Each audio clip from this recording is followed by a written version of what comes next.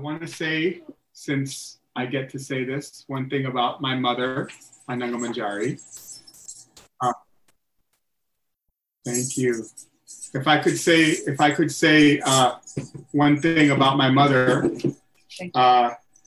many people know me as a kirtan singer, and obviously the kirtan movement around the world has grown, and there's kirtan festivals, and we get to go to different temples and share kirtan. But I owe my ability to do kirtan to my mother. As you can see, she's got rhythm. She's a drummer, and she's got rhythm. And she played drum when I was in her belly, And so that's what inspired me, I think, since before I was even born, to play mridanga and to be in kirtan. And I know that I imagine the topic of today is emergence of women's voices in ISKCON. And my mother's voice and her drumming and her kirtan and her singing was at one time well known, was world famous in the ISKCON world.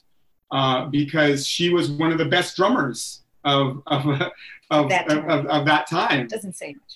Well, what it says is that if you had been able to continue doing it throughout all those years, over the last 35, 40 years, that you weren't able to do it, then your voice wouldn't have to reemerge right now. But we're still very grateful that your voice is re-emerging and that you're able to share it with the world at this point in your life.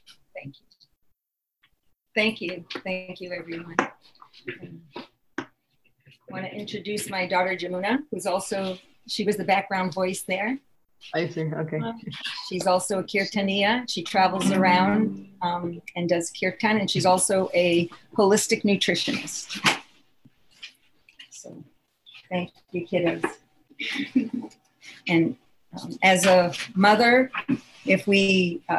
and father, if we keep our children happy when they're little, then they'll keep us happy when they're big. I've always just followed that philosophy on child raising. Keep them happy when they're little, then they'll want to do what you want them to do when they're big, because they had fun doing it. Thank you. Very well spoken. Thank you. Those were really good words of wisdom from Sage Mama. Thank you for joining us today with your illustrious family. I was hoping we would get a glimpse of your good husband. His feet here also, but he went. So we are very happy to have you here today. And we wanted to start off by learning a little bit about your life, how you joined the Krishna consciousness movement, and how you have, what you have been doing your services so far. So if you'd please tell us a little about that. I think people obviously from the introduction know that you are the mother of Vishwambar, who's with the Mayapuris, he's well known. And of course, Bhadra Prabhu with his pilgrimages in Vrindavan. And then your other children too. So the whole family is very illustrious. So we are very happy to have you today.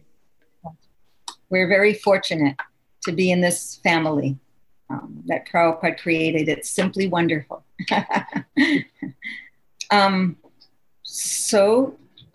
Something about myself, how I got involved in Krishna consciousness. Is that kind of what?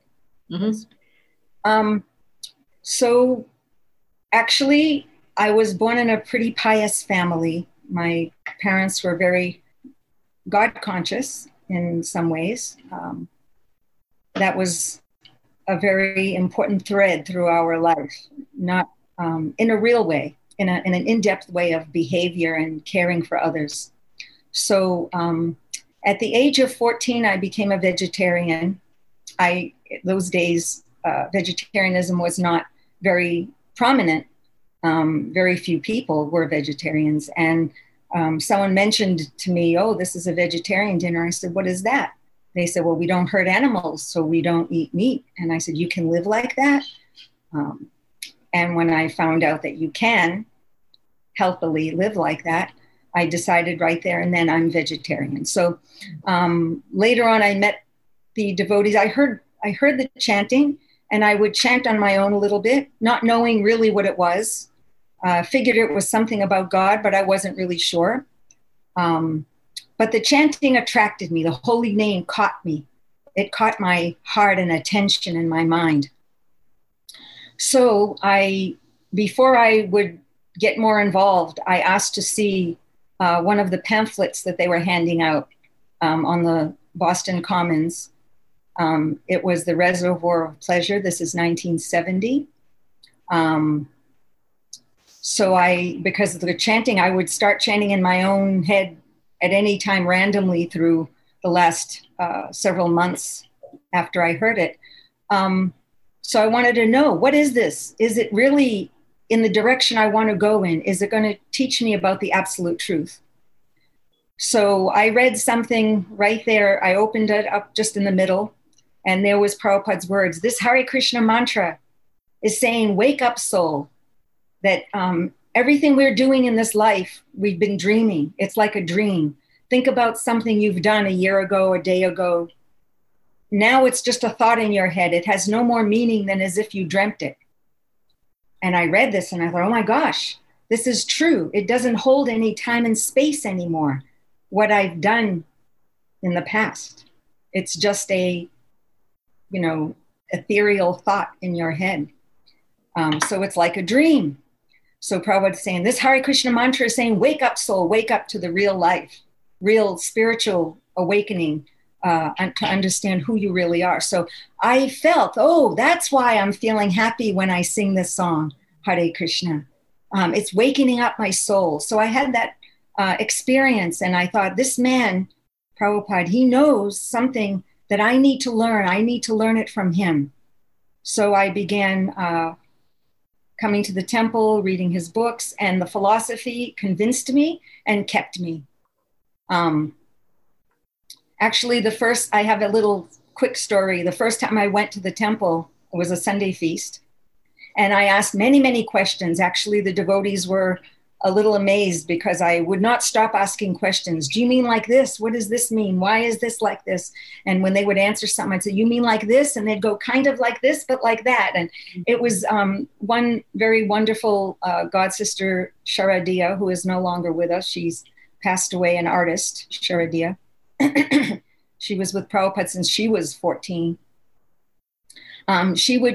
She was telling me all the answers I needed and all the philosophy. And I said, I want to speak as eloquently as you on this philosophy. And she said, well, if you listen properly, then Prabhupada said you will be able to speak. Mm-hmm. So I thought, okay, I'm going to keep listening and I need to know all the answers. So I went home that evening. I was the last person to leave the Sunday feast. And in those days, this was the Boston Temple in 1970. In those days, they would put tilak on everyone's head that came into the temple room. So I walked home. I had to take a bus and a train. It took me almost an hour and a half, 2 hours to get home. So I was sitting there with my tilak, and the devotees had given me incense. I also beautiful philosophy that I was really absorbing. And I had the flower from the artik that the devotees gave me. So I was sitting on the bus and I'm going, Hare Krishna, just singing to myself, a little whispering it, and very happy, holding the flower, holding the incense with my tilak. And some Indian man was sitting on the bus watching me, and he was staring.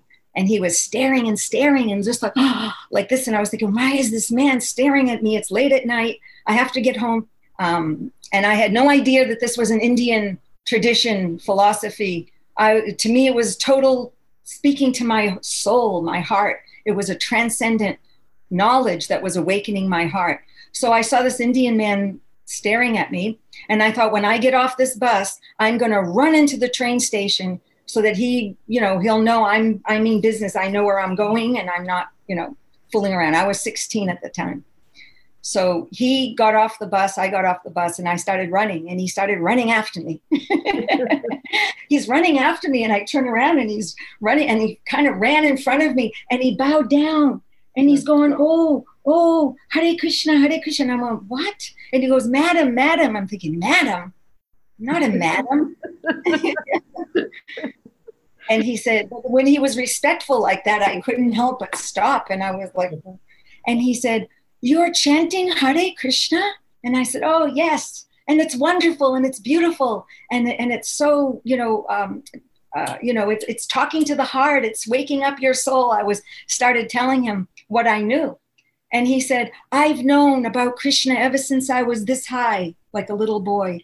But I've never seen anyone as happy as you. How is this? And he had to say it fast because he thought I would run away again. So I said, it's not me.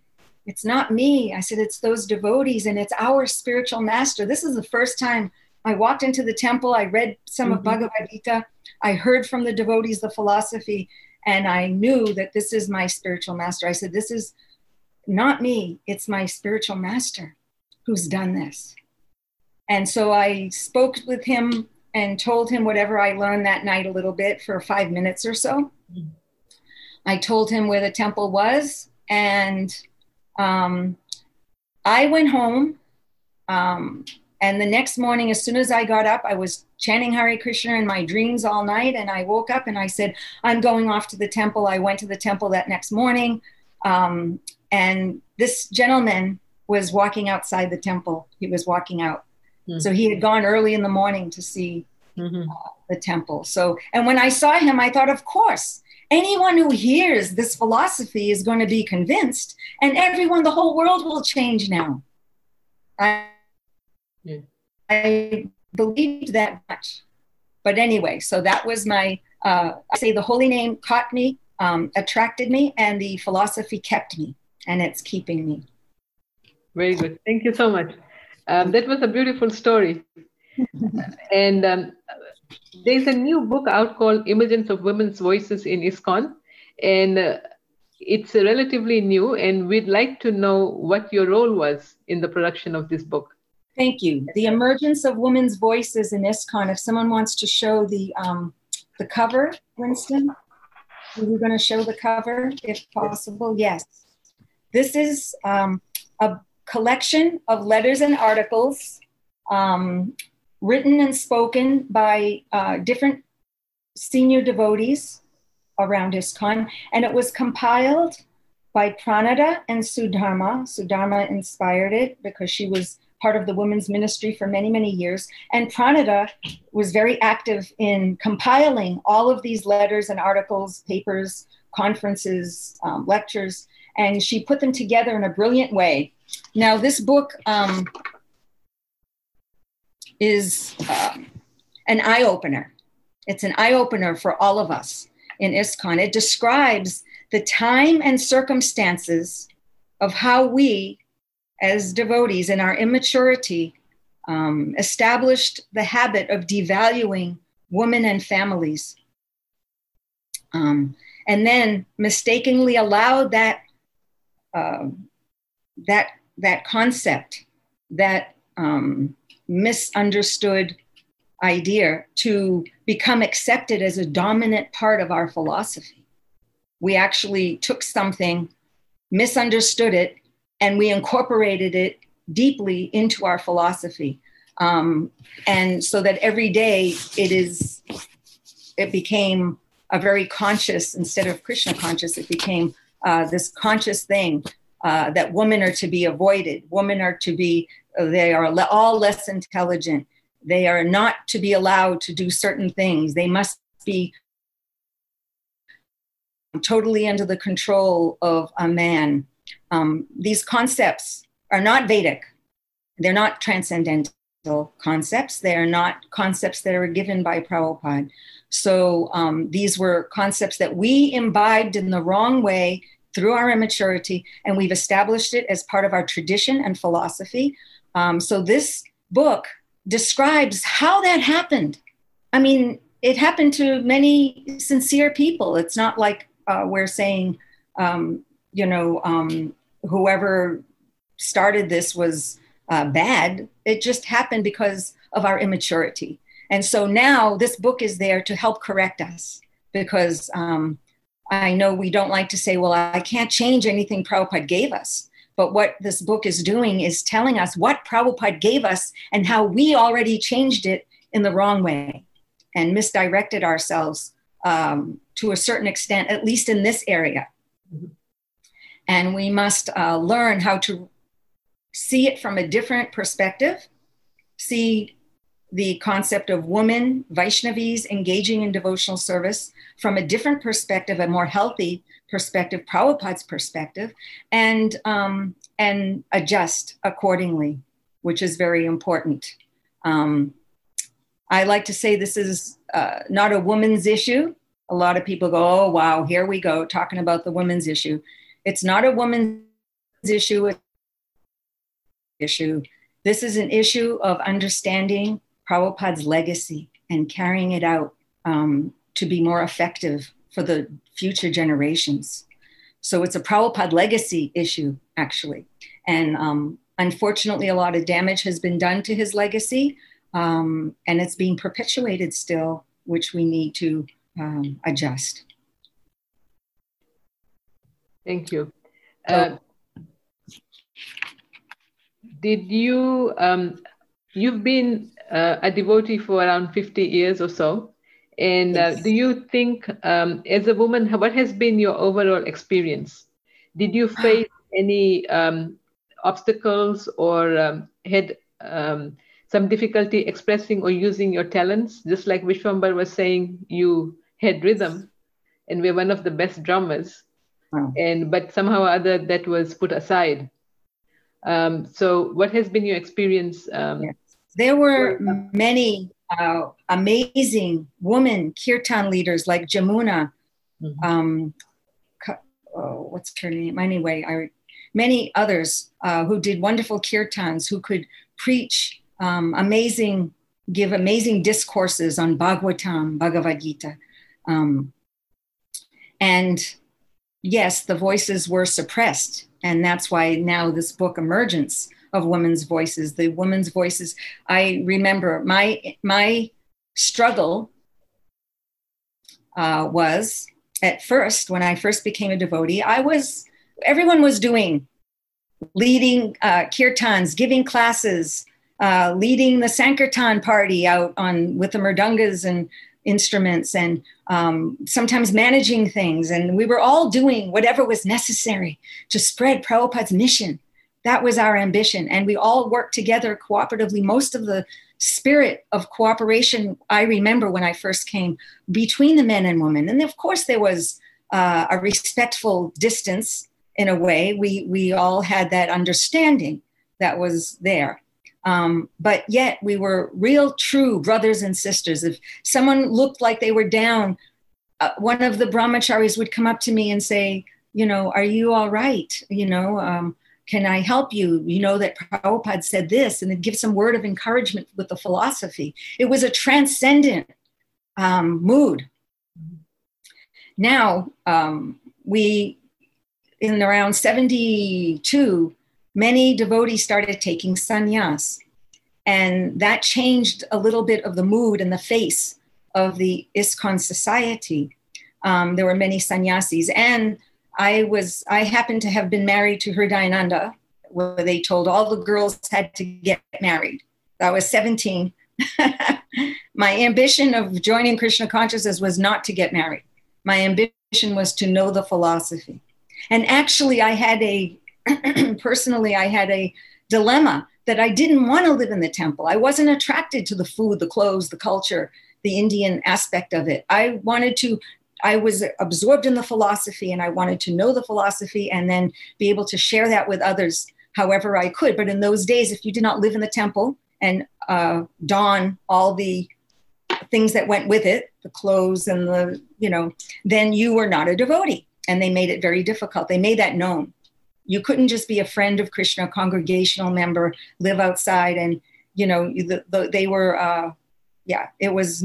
And that's immaturity. That's Kanishta Adhikari, where someone has the mentality, if you don't do exactly what I do and wear what I wear and act like I act and use the verbal jargon, then you're not you're not up to the standard and I shouldn't associate with you. So this was an immature act that we created. Prabhupada didn't create that, we did. Anyway, so I was in the temple and then they said all the young girls have to get married. And so they arranged a marriage with Hridayananda. I was happy because I liked the way he preached and I listened to his philosophical explanations and it always was very convincing. So I thought I can learn from him. So this is okay. And in those days, we didn't live together as husband and wife. We lived separately in the temple, in the Brahmacharya ashram. We went out for preaching. Anyway, in a year, we talked about taking sannyas. So we went to Prabhupada and we asked, and that's a whole story, but I won't get into it there. So he took sannyas in 1972. So I joined in 70. Got married in 71 at the age of 17. And he took sannyas. I was 18, just turned 19, something like that. And so I was, we both thought that, okay, we're doing this for Prabhupada. I'll be preaching and traveling. You'll be preaching and traveling. We're doing the same thing for Prabhupada. But within that very year, as soon as he took sannyas, within a few months, the authorities started saying, oh, we cannot hear women's voices in the temple room. Women are allowed to touch a mridanga. Women aren't allowed to chant japa in the temple room. Women aren't allowed to give classes anymore. It was a shock. You can imagine. It was a shock. Well, who am I? What am I supposed to do then? Because that is who I was. That was my service. That was all I knew. And that's what I felt Prabhupada gave me, that a little bit of ability in those areas. And I must use these for him. So I wrote a letter to Prabhupada, independent from any authority. Wow. I wrote a letter to Prabhupada to face this dilemma so I could hear from him. And I wrote, Dear Srila Prabhupada, I don't remember the exact words, but I very clearly said, I'm a 19-year-old girl whose husband has just taken sannyas, so I'm single and I will not be getting married. Single 19-year-old girl. And my only desire is to serve you by studying your books and being able to give classes and preach in your mission, in your movement. Is that okay? Is that allowed for a 19-year-old young person who's single, not protected by any man, to be able to preach, to give classes and be a leader in your society, a leader as a preacher, as a teacher? Prabhupada wrote back. And first he said, please concentrate I have the letter still. He said, and it's in the letters. He said, please concentrate yourself on the holy name. That is the first business, because that's our power. That's our strength. And when we do that, then we have purity of intention. And that's the important thing. And then he said, and yes, read and study my books. And you will be a great preacher. You will have great success. And you will be able to be a great example for our society. Prabhupada was very clear. He said the word great. So he's telling a 19-year-old single girl, single woman, to be great as a leader, great as a preacher, set an example for the ISKCON society. That was his intention. That was his desire. But it was not to be. I tried in many ways. And I have to say, there were many, many authorities that I had that were very intelligent and were good managers. And they understood that here's some energy here that we can use to uplift Krishna consciousness in our temple, for the devotees, for other people. So let's engage her. So they did. And I have to say, they saved my life, because that gave me a taste. I was in charge of a Sankirtan party in Los Angeles and Laguna Beach, of all women Sankirtan party. We traveled on our own. They gave us our own temple. And I have to say that was Rameshwar. He was a very expert manager. He knew, he saw something and he said, I'm going to utilize this to spread Krishna consciousness, because that's what Prabhupada wanted. So he gave us our own temple preaching center in Salt Lake City. He gave us a van. We could travel. I was in charge. He did not micromanage. There was no other man in charge. of our party. At some point, they asked, should a man come and be in charge of your party? I said, I will not allow it, because there was some hanky-panky things going on between the other men Sankirtan leaders and the Sankirtan women. They were coming to me, the women were coming to me complaining, saying, please help us. And I tried to be outspoken, but I was shot down in many ways. So anyway, these things were going on. It was difficult. And places I went, there were other authorities who were not understanding, and they were very stifling and controlling. And actually, it's like abuse to the soul. Mm. So I did struggle. I had to dodge their immaturity in many ways. One actually devotee, I helped him become a devotee. And when he was a young person, and then a couple of years later, he's the president in the temple I happen to be at. And he calls me in the office and he says, you must know that you have no relationship with Prabhupada except through me. Do you understand that? I just said, oh, Prabhu, I've been through enough to know that I have a relationship with Prabhupada, and you and no one else is going to get in my way. So step aside, because I don't agree with you. And then he just flipped out and threw out the, you're just a less intelligent woman. And I said, then I don't belong here. Thank you very much. And I left, and I went to another temple where I could be better engaged. So these kind of struggles were there as a young person, a young single woman with no other protection. But I, because of my good foundation in Krishna consciousness and the good association I had,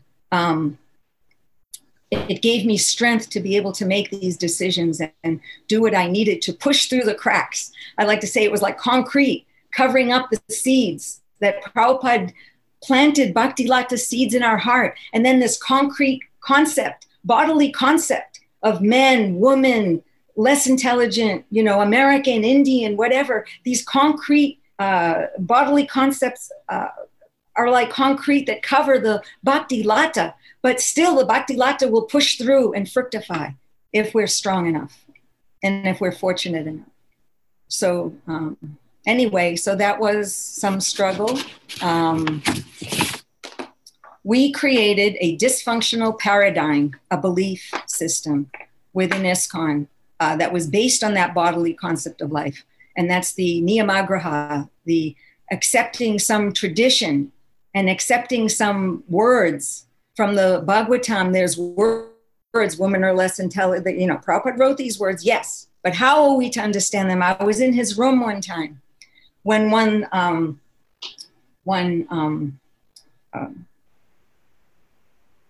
journalist said, Prabhupada, in your books, you're saying women are less intelligent. So what do you say about that? And Prabhupada said, we're not talking about, these are not ordinary women that come to Krishna consciousness. These are not ordinary women or Sudras, I'd like to add, because the verses are Sudras are less intelligent, women are less intelligent. So these are not ordinary Sudras or women.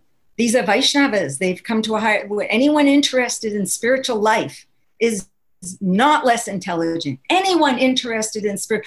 So there you have it. The discrimination should not be against women or men or Sudras or Westerners it should be against the level of spiritual awareness that you have within your heart, and who can judge anyone else on that. So this is what he gave, this transcendent philosophy, transcendent knowledge. We still assume that, unfortunately, these are part of the Krishna consciousness movement, that we should only call woman Mataji, daughter, Prabhupada's daughters. Well, yes, I'm Prabhupada's daughter. He was affectionate to me. But more than that, he gave me his discipleship. He wanted me to repay him through my discipleship, because as a daughter, I don't have to pay him. A daughter doesn't repay the father. The father gives to the daughter. If you want to talk about Vedic tradition, the daughter doesn't repay the father. The disciple must repay the spiritual master. So otherwise, by relegating woman to only being Mataji, nothing wrong with an affectionate. I address many elderly women especially their Indian tradition, or in the Spanish tradition also, they call madre. This is, an affectionate respect. There's nothing wrong with that. I am Prabhupada's daughter. I am very grateful to be his daughter, that he was affectionate with me and looked at me with great affection. And I have some stories at another time. But more than that, he gave that bhakti lata bij of bhakti yoga, the science of transcendental devotional service, that I must repay with more devotional service. That is actually my first, before I'm a mother, before I'm a daughter, then that is my first identity. Just like Guru Bhakti, you are a doctor, yes? Yes. And when you go to your clinic or hospital or wherever you go for your work, how do they address you? They address you as doctor so-and-so. And if they don't address you as doctor or so-and-so, and they just say, hey, you, right? Or woman, or whatever, then this is demeaning. This is demeaning your credentials that you've worked so hard to create. You've studied hard to make it. It diminishes your credentials, and it diminishes the whole hospital's credentials, because you're a representative of the hospital. So when we don't address or recognize, I'd like to say, the address is secondary, the recognizing of the respect that these are Vaishnavas and Vaishnavis that Prabhupada made. They're no more Sudras, no more just mere woman.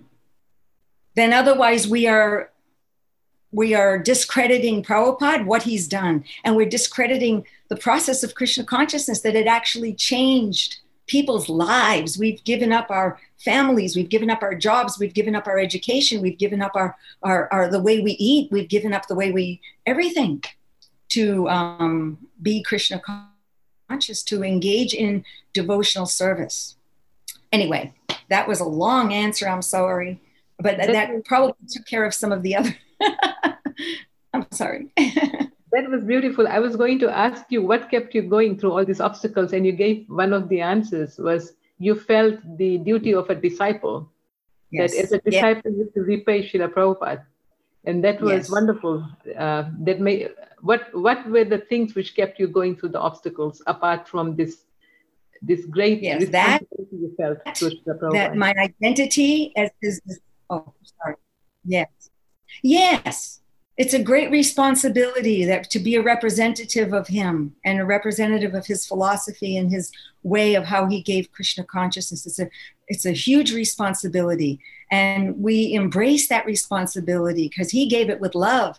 Now we must give it to others with love and care. I mean, we're supposed to be, when we say the word Prabhu, I'll just get into this for a minute because it's philosophical, and it is addressed in this book, Emergence. And why is it important? Why is it becoming a big thing? The word Prabhu means master or teacher. And what Prabhupada did, Prabhupada first of all knew Sanskrit. We can't say he didn't know Sanskrit. So some people argue Prabhu is a Sanskrit, in Sanskrit it's a masculine word only to be used for men. But other words are masculine and they're used for anyone. But anyway, besides that, Prabhupada knew what he was doing. A great saintly person never does something just whimsically or just to please other people or just for show. No, a great saintly person always has an intention, a deep intention. It's explained in the Bhagavatam as Vidura. Every word he spoke had a deep meaning, and someone has to be intelligent to understand those deeper meanings. So my understanding of Prabhupada, why he called a dressed woman as Prabhu from the very beginning, Malati Prabhu, Jamuna Prabhu. He even wrote it in some letters. Sharadiya Prabhu. So he was establishing himself as the Prabhupada. He came alone. His godbrothers did not help him at the time. They didn't encourage him. He came by himself. He had to prove to them, to all the Gaudiya Vaishnava godbrothers and the other Gaudiya Vaishnavas from other Sampradayas and all the Smarta Brahmins in India and all the educated people of India. He had to prove that this Krishna consciousness turns Sudras and women into Vaishnavas. So if he did not address us in that spiritual relationship as Prabhu, then half of his people then his credibility as Prabhupada would not be established. He knew, I'm bringing all these Western Sudras and women to India, and I want them to behave as Prabhus. I want them to behave. What is Prabhu? It's not master of you or master of someone else. It's not that the Prabhu men are masters of the woman, or the Prabhu women are supposed to be all of a sudden are masters of men. We are masters of bhakti yoga. We are masters of love. We are masters of the science of Krishna consciousness. And in that way, we serve the whole world. We are servants of everyone. Because we've mastered bhakti yoga, we've mastered the science of love, transcendent love, divine love. And because we've mastered divine love to a certain extent, I'll make a little disclaimer there, at least for myself, right? But in the eyes of Prabhupada and in the eyes of what he wanted India to see and all the other educated people who know about Vaishnavism or Vedic culture, he wanted them to see, look what Krishna consciousness has done, not look what I have done. Prabhupada also was not caring. I am the Prabhupada, but he wasn't doing it for himself. And we follow in his footsteps as little Prabhus. We are to follow those footsteps and be humble and say, the whole world is meant for me to serve. That is bhakti yoga. That is master of bhakti yoga. Anyway, it's not between men and women. This is not a battle of gender. This is a battle against the bodily concept of life to transcendence. As I said, when I spoke with this Indian man the first day I heard about Krishna consciousness and read a little bit about Prabhupada's philosophy, I had no idea this is Indian. He told me, I heard about Krishna all my life. I didn't know. But all I know is what my spiritual master, and I accepted Prabhupada right there and then as my spiritual master, because I could see how it's different than what this man had all his life. It's not the same. It's not, we're not meant, Prabhupada did not bring Hindu culture to America. He didn't want that we keep the same so-called traditions. Of course, there are many wonderful traditions and habits and things that we learn about cleanliness and things like that. Those are to serve Krishna better. But those things that do not serve Krishna better, those things are not to be followed. Accept everything favorable and reject things unfavorable. And putting down a whole class of Vaishnavas or Vaishnavis is not serving Krishna better. Our movement has been stifled. Our mission has been held back. It could have been so much more prominent in the Western society, and it isn't. We're still considered like they all only remember us as those people that used to dress in robes and run around in the airports and collect money. I mean, it's embarrassing. It's an embarrassment. So we have to change our paradigm. We have to change the mistakes we made. We have to, one of the questions was, go ahead. Well, maybe we're on the next question. I'm not sure. Yeah, sorry. Ask you, do you think ISKCON is moving in the right direction? Yes. Well, it's still to be determined, isn't it? Because as I said, it's embarrassing that we have to even ask ourselves this after 50 years or more. The fact that we need to steer ourselves in the right direction means we've been steering ourselves in the wrong direction. So at least we can admit this. And those who admit it, read The Emergence of Women's Voices, this book. It's again, you'll understand the history of how this happened. There's no blame. There's no blaming. It's just now let us join together and correct these mistakes. I do want to mention, if you go to www.vaishnavministry.org and then go to The Emergence of Women's Voices, you can read the whole book online for free. Or if you want to purchase it, it's on Amazon and it's on Book Rights Press. So this is when I asked Pranita what it was your inspiration to compile all this knowledge and put this out there. And she said it's to give the torch for the future so that people will understand the real history of what Prabhupada wanted for a woman in ISKCON. As we know, in Mayapur, the Mayapur temple is an amazing, beautiful project that was very dear to Prabhupada's heart.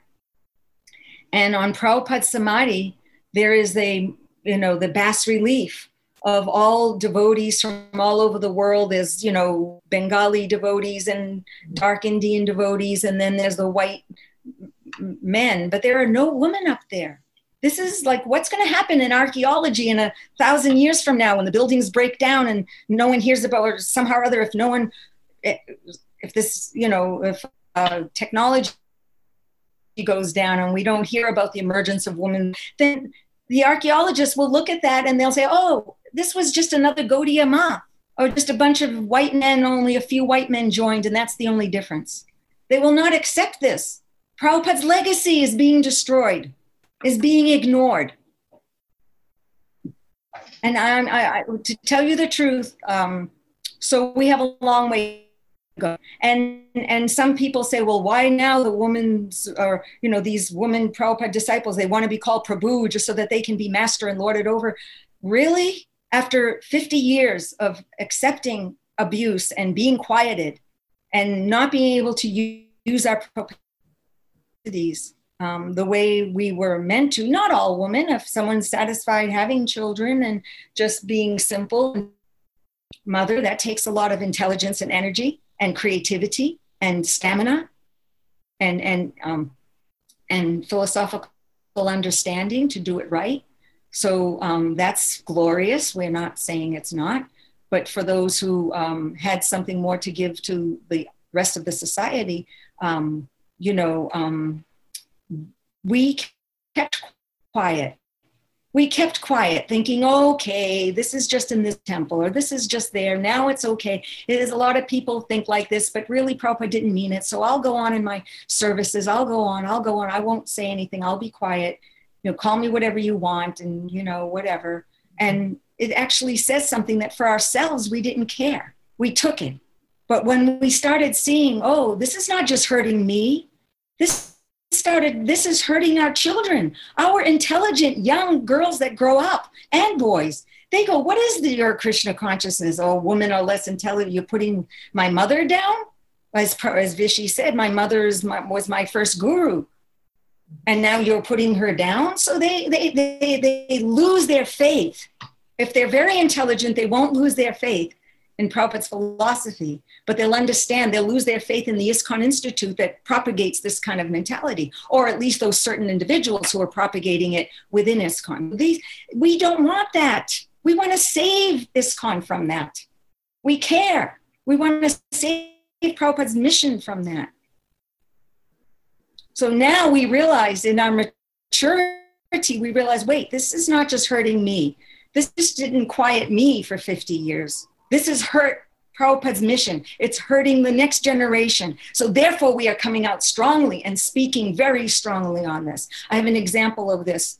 I was in Vrindavan, we were at Govardhan, and my children were young then, my little girls, and they were young. And Bhadra Govardhan Parikrams, and it was Govardhan Puja festival. So we were in this ashram in Govardhan, at Govardhan Hill, and everyone was engaged so nicely through the day. We were all making for the decorating of the hill and this and that. And then Bhadra, my husband, he put our deities on the hill, the Govardhan Shilas. And we were so excited. And my little girls were all excited. They were all dressed up in their gopi outfits. And we had strung garlands and made a cow dung Krishna. And there was a beautiful festive atmosphere as Govardhan Puja. And every man, woman, brahmacharis, everyone was working together. And then we got in line because it was time to bathe the Govardhan deities on the hill that we made. So my little girls were all excited and their eyes were all bright. And we were standing in line, and we went to the front of the line. And some little brahmachari, who probably joined just a few months before or something, some Indian brahmachari, he starts yelling very loudly, "Woman to the back of the line, woman and children to the back of the line." And my little girls looked up at me with their eyes. I remember It's seared into my heart. They looked at me and they said, Mommy, do we have to go in the back? You know, after all this excitement.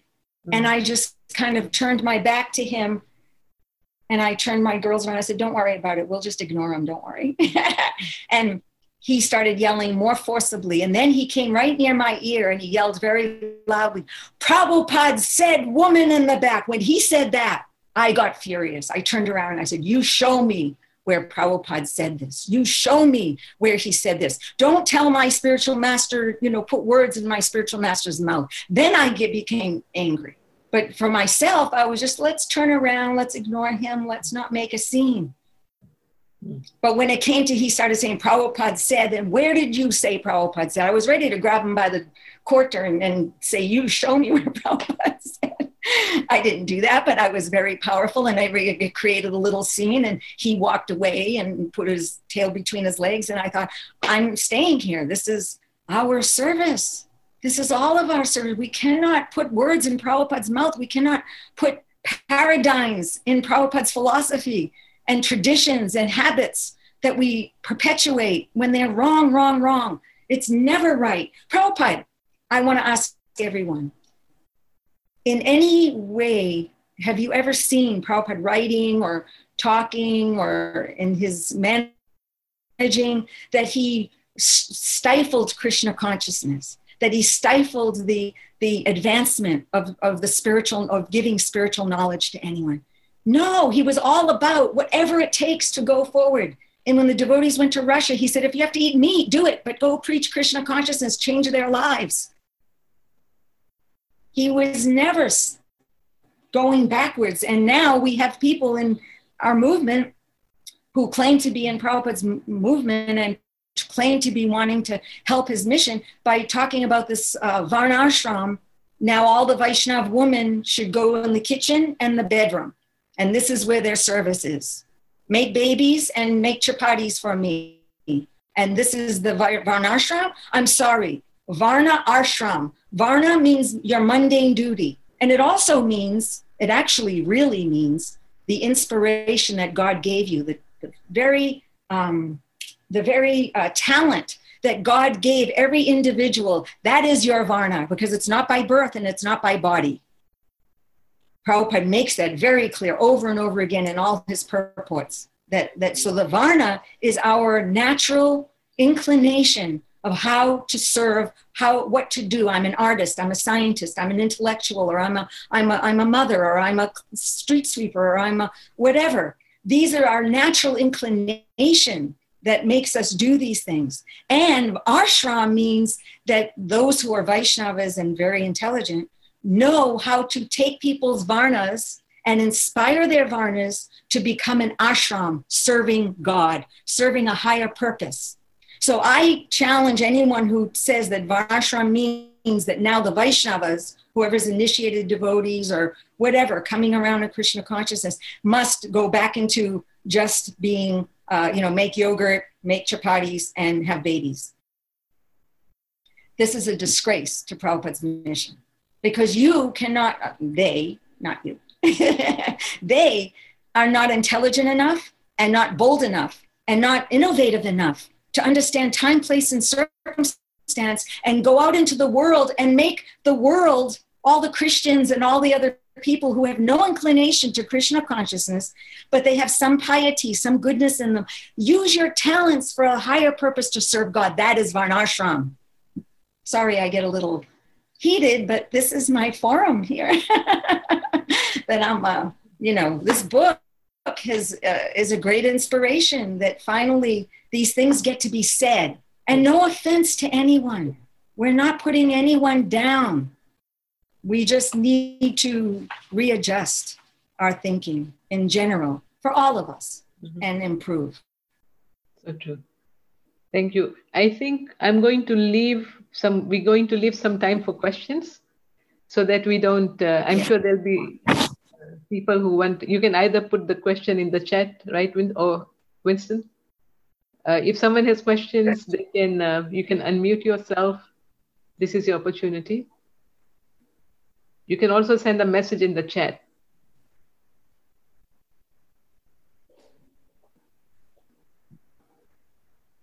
while people are thinking of their questions, I will ask you another question, that Srila Prabhupada took traditional values and he introduced the Sanatan Dharma throughout the world in very innovative ways.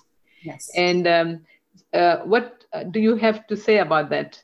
Particularly with this emergence of women's voices, what you have done is really raised awareness of the extent of the problem which was there.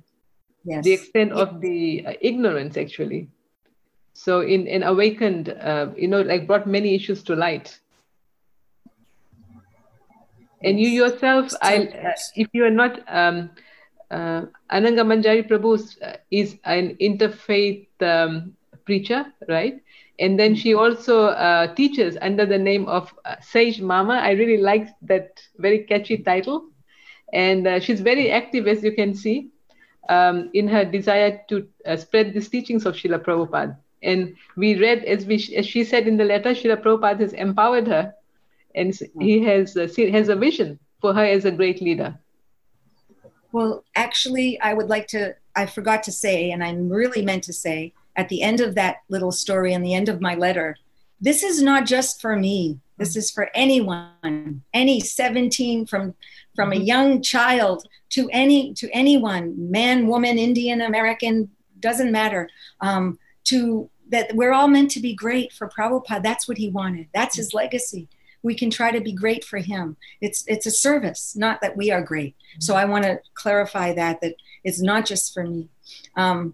In your question about that Prabhupada took this transcendent philosophy of the Bhagavad Gita and the Srimad Bhagavatam, and he transplanted this into a Western place.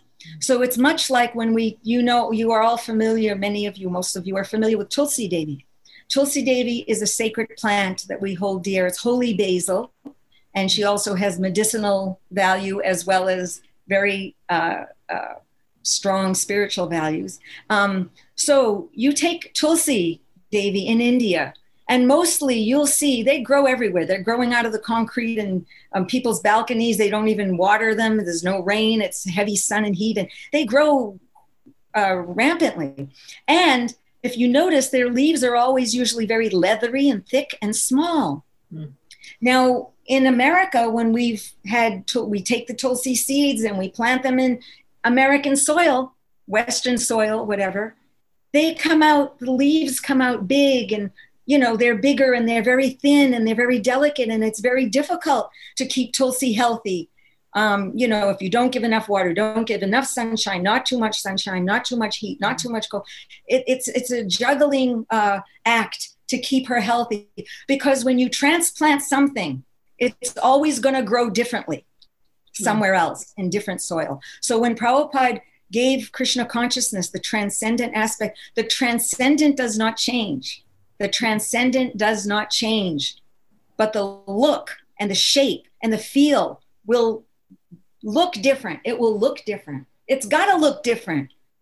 It's transplanted into a different culture, because it's not, Prabhupada didn't want us to recreate the caste system or recreate, Hinduism in a Western flair. I mean, that it doesn't,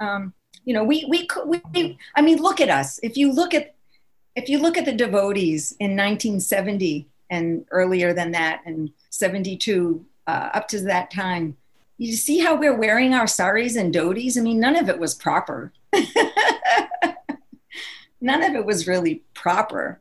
And then if we say that that Prabhupada came to give an Indian culture in America, then actually it would have been Bengali culture, because Lord Chaitanya Nityananda, our history is from our ancestors, our predecessors, our previous acharyas are mostly all Bengali. So then why are the Indians thinking that Gujarati culture is better? No, now you go back to if you think Westerners have to change, then you also have to change. And no more Dokla, no more South Indian, Italy, because now we should be following the Bengali culture. If you think that Prabhupada gave Lord Chaitanya's culture is Bengali, Indian, then you must follow that culture and stop wearing these little bindis and wear a big, huge one. And, the whole, I mean, I kind of say it as a joke, but I mean, you can see how ludicrous that looks and how ludicrous that would feel to someone. So he did not come to give an Indian culture that we must look like an Indian and talk like an Indian. I am talking Indian. Many devotees start preaching like this, imitating. It's not necessary. And if that's your style, then you feel Krishna conscious, that's all right. But he came and he said, offer your food to Krishna, chant the holy names, Hare Krishna, read Bhagavad Gita, read Bhagavatam. No one has a monopoly on bhakti. Bhakti is a natural condition of the heart for every living being. Every religion that's bona fide has a little bit of bhakti in it. So no one has a full monopoly on bhakti, that only through wearing a sari or a dhoti or only through, an Indian culture can you, and I'm not saying, oh, now she's Krishna West. So Krishna East, Krishna West, Krishna North, Krishna South. Do we have a problem with that? Are we supposed to have a problem with that? Prabhupada said, preach to your people in your language. When Bhakti Tirtha Swami was wearing the African clothes, he was able to turn so many African intellectual people and village people towards Krishna Karna. They gave up eating meat and they became devotees and chanted the holy names and read the philosophy. At first, many devotees were very critical of him. At first, they were condemning him. Oh, look at him. He's going off, creating his own thing. He's creating his own mission. And when it became successful and they all joined ISKCON, then ISKCON go, oh, very nice. You're doing a very good thing. Mm-hmm. So time, place, circumstance. Prabhupada says in the Chaitanya Charitamrita, there's a purport where Prabhupada says, a devotee who can understand how to spread Krishna consciousness through time, place, and circumstance has been given a special blessing to the Lord in his heart. And of course, Prabhupada meant him, but we must follow in those footsteps. So, yes, Prabhupada gave transcendence, and we must, in return, give that out to others. Thank you. Jai. Any questions, any comments, any discussion here? We welcome. I'm sorry. Go ahead. I'd like to comment, Mataji. I pray that you'll be the first woman on the GBC before I leave my body. I want to see you there. It's already. Is that a I pray I'm not, but anyway. Anyway, we just want everyone to hear these things and, and to consider them and then do what you wish. If you feel, it's not right for you to call a woman as Prabhu, then that's your thing. It was good enough for Prabhupada, but if it's not good enough for you, that's up to you. We have free will, right? I like to say on that, again, I don't mind at all being addressed as Ananga Mama, Ananga Mataji. I honor it. It's nice. When I'm in a personal relationship with someone and they want to address me as such. When we are in an institutionalized setting where there are many people in a temple, on a parikram or whatever, and we say all the Prabhus and Vaishnavas on this side, and then all the Matajis on this side, this is not right. It's comparing apples and oranges, as they say. It's not proper because you're putting the men on a transcendental platform and you're putting the women on a material platform. You're just a Mataji, you see?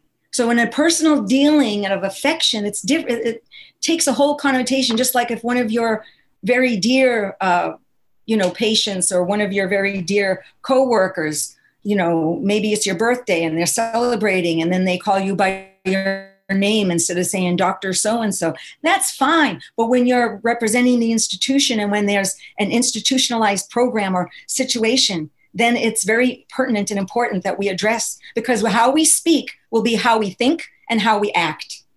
So if we don't speak it, we could say the Prabhus on this side, the Vaishnavis on this side, the Prabhus and, the men on this side, the women on that side, that's okay. Because those are two ordinary, that at least that you're considering them as equal. And when we say now, then I know someone will think, they may not voice it, but they'll think, oh, now she's talking about equality, that's feminism. Prabhupada was the best transcendental feminist. And because what he did, he broke all the rules from India and he initiated women as Brahmins and Vaishnavas. And now some of the sannyasis are not initiating their gurus, they're not initiating their women disciples as Brahmins. This is not following Prabhupada. They're trying to diminish, go backwards instead of going forwards in the preaching mission. So these things are actually taking place. But we can correct it and we can learn. Don't become discouraged. It's not the philosophy that's wrong. It's our misunderstanding of it. And therefore we need more and more people to speak up about this and be direct and help each other to see how we should all be. The culmination of all of this, the book, the culmination of all this discussion is to respect every living being. I give respect and I give service to every living being. And that's the meaning of being a devotee, a Vaishnava, a Prabhu, a Vaishnavi, or whatever, a follower of Bhakti Yoga. So may we be able to do that and please him. Anyone else? Oh, yeah. Hey. Kamalini Prabhu's there. My god sister, Kamalini. Hi, Hare Krishna. Like you said, a little fiery, well, a lot fiery. But, about this kind of segregation. And it reminds me, I've seen in India many times, like there'll be a sign for, say, go for darshan or something. It will say, devotees on this side and guests on this side.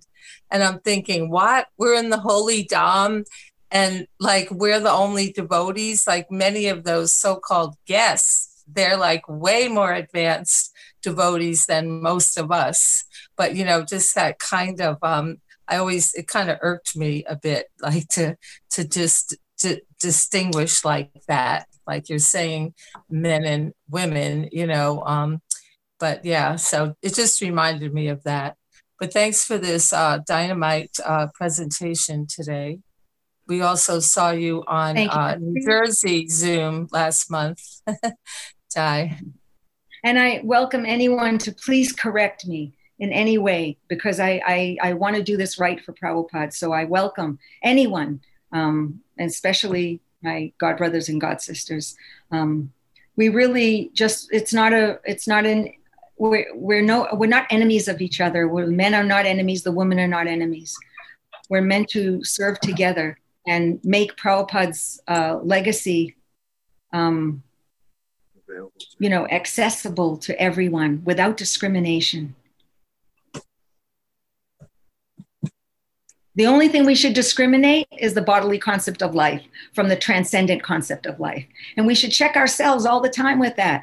I mean, I have to check myself. Sometimes they go, oh, am I saying this because I want to be someone big, or, I have to check myself. And I welcome others to check me as well.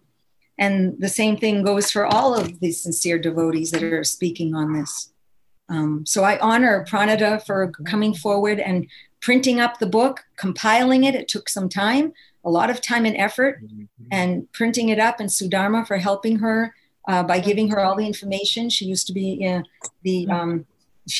women's ministry, Sudharma, and she's still active with a small, even though she's very ill, she's active with a small radio program that she puts out lots of nectar in the community. So we want to honor all of them. We want to honor my dear friend Narayani,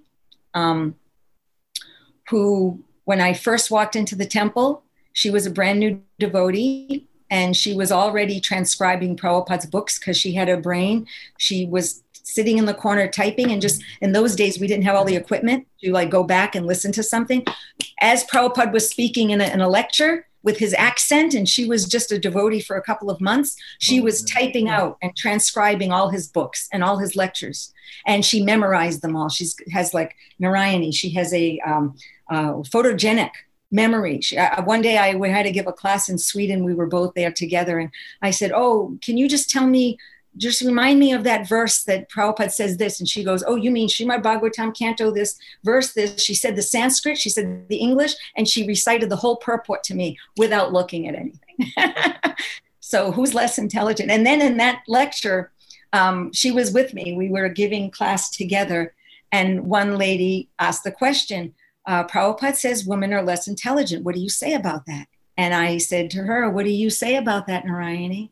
And she said, women are less intelligent when they follow a man who is less intelligent because of the soft-heartedness. And one time I took that understanding, and in a class I was giving to college students, and they asked the same question, that in your book we saw, it says this. And I said, how many of us women who are very educated, you're all becoming doctors, and, how many of us have been in a relationship that has been unhealthy for us, but we stay in it? We keep thinking it's going to change, and we stay in it, hoping that the person's best side will come out. How many of us? And they all started like, yes. And I said, that's what it means to be less. And when we tolerate less intelligent, ideas from people who are not transcendent. So we want to hear from those who are transcendent, and we honor all of them. And we respect everyone's opinion if it's okay with you, but don't say it's okay for the whole mission, because then you're pushing it back. Is that okay? Thank you. How are we for time, Winston? Because there's a comment in the chat and there's also a question. Yep, we're good. Please. Do you want to read Jenya's comment? Sure. So Jenya says, thank you for your female strength and not allowing yourself to be disenfranchised by the patriarchal movement.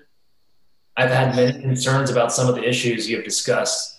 Now I will read the book and push forward with my divine relationship with Krishna.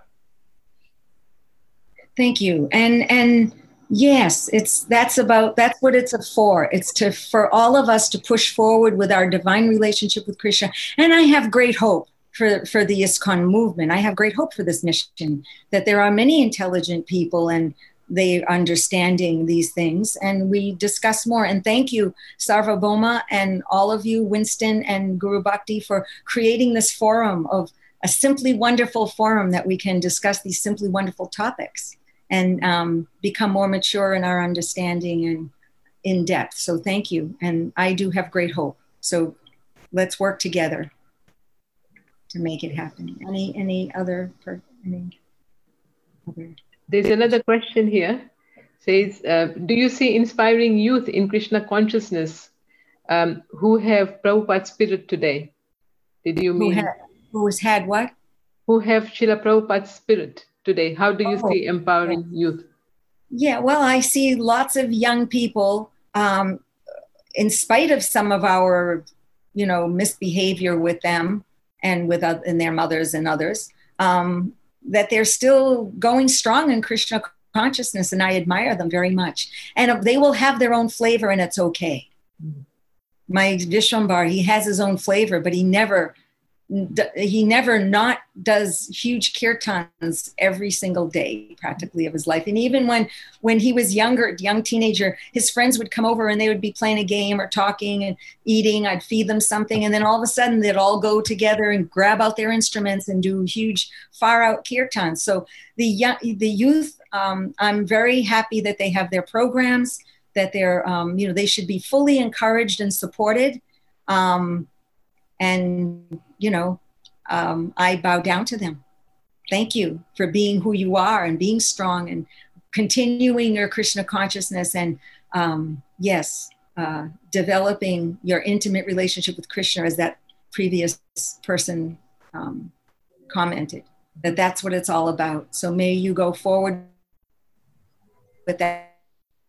Book will probably, hopefully help. It's to pass on the torch to all of you young people to do it right, correct our wrongs, and go with what we've done right, continue what we've done right, and enhance on it and make it even better, and then correct our wrongs. So thank you, all the youth. who are listening or not. And in response to the Prabhuji who spoke, we wanted to tell him or inform him that Malati Prabhu is a GBC. Yes. Sharon, yes. And I think also Dina Sharon Mataji is also. I don't know, but I know that Prabhupada originally asked Jamuna to be on the GBC. Yes. At that time, I was around there, and it was 76, 75, around that time. I may be wrong on the numbers, on the years. We were in Mayapur, and Prabhupada, before that, the Mayapur festival, he had wanted Jamuna to be on GBC. He also was respecting her as a leader to create the Vrindavan temple when it was under construction. The men gave her a very difficult time. She writes about this in her book very briefly. She was very humble about it, so she did not elaborate. But the men leaders were giving her such a bad time that she went to Prabhupada and said, Prabhupada, I can't stay here anymore. I have to leave. I can't be in your movement because I can't do what I'm meant to do for you. So may I leave with my friend, and we'll get the farm that she lived on, and we will worship our deities, and we'll follow your program. And Prabhupada said, and even though I can't be in the association of these other devotees, it's too harsh. It's too harsh for me. Prabhupada said, yes, I understand. Whether you associate with one person, another person makes two, that's association, or whether you have 200, it's still association. So you have my blessing. Now, the devotees at that time, I was in Mayapur, and devotees at that time, the leaders started devaluing her, saying, oh, she's in Maya, she's blooped, she left Prabhupada. Prabhupada's very displeased with what she's done. She moved to a farm and no one should go there. Because I was also a single young woman whose husband was sannyas, so I had no ambition to get married again. And I thought, wow, maybe I should go to the farm and visit with her and learn from her and, associate, get that. And all the authorities were like, no, none of the women should do that. They like excommunicate her. What do you call it? Like shame her. So to give it a bad name. So anyone who goes to visit her will be not a ISKCON devotee anymore. So we were frightened into that. And that's wrong. Those kind of things were wrong. They're mistakes. I mean, I'm sure it was done at least partially. I want to give the benefit of the doubt of thinking that they're saving ISKCON or something, but it wasn't. It didn't save. So anyway, yes. So Malati, is now on GBC. That's a very good thing. And there are other women. We have a wonderful temple president here who's a woman. And this is good. This is good. So if you see your propensity and you are a leader, then that is a nice thing that you are able to use this ability in that. And we give back Krishna what he gave us. That's the point. What Krishna gave us, we give back to him. Whatever ability we have. He's the ability in man. That doesn't mean he's not the ability in women, children. It's for everybody. I'm sorry, go ahead.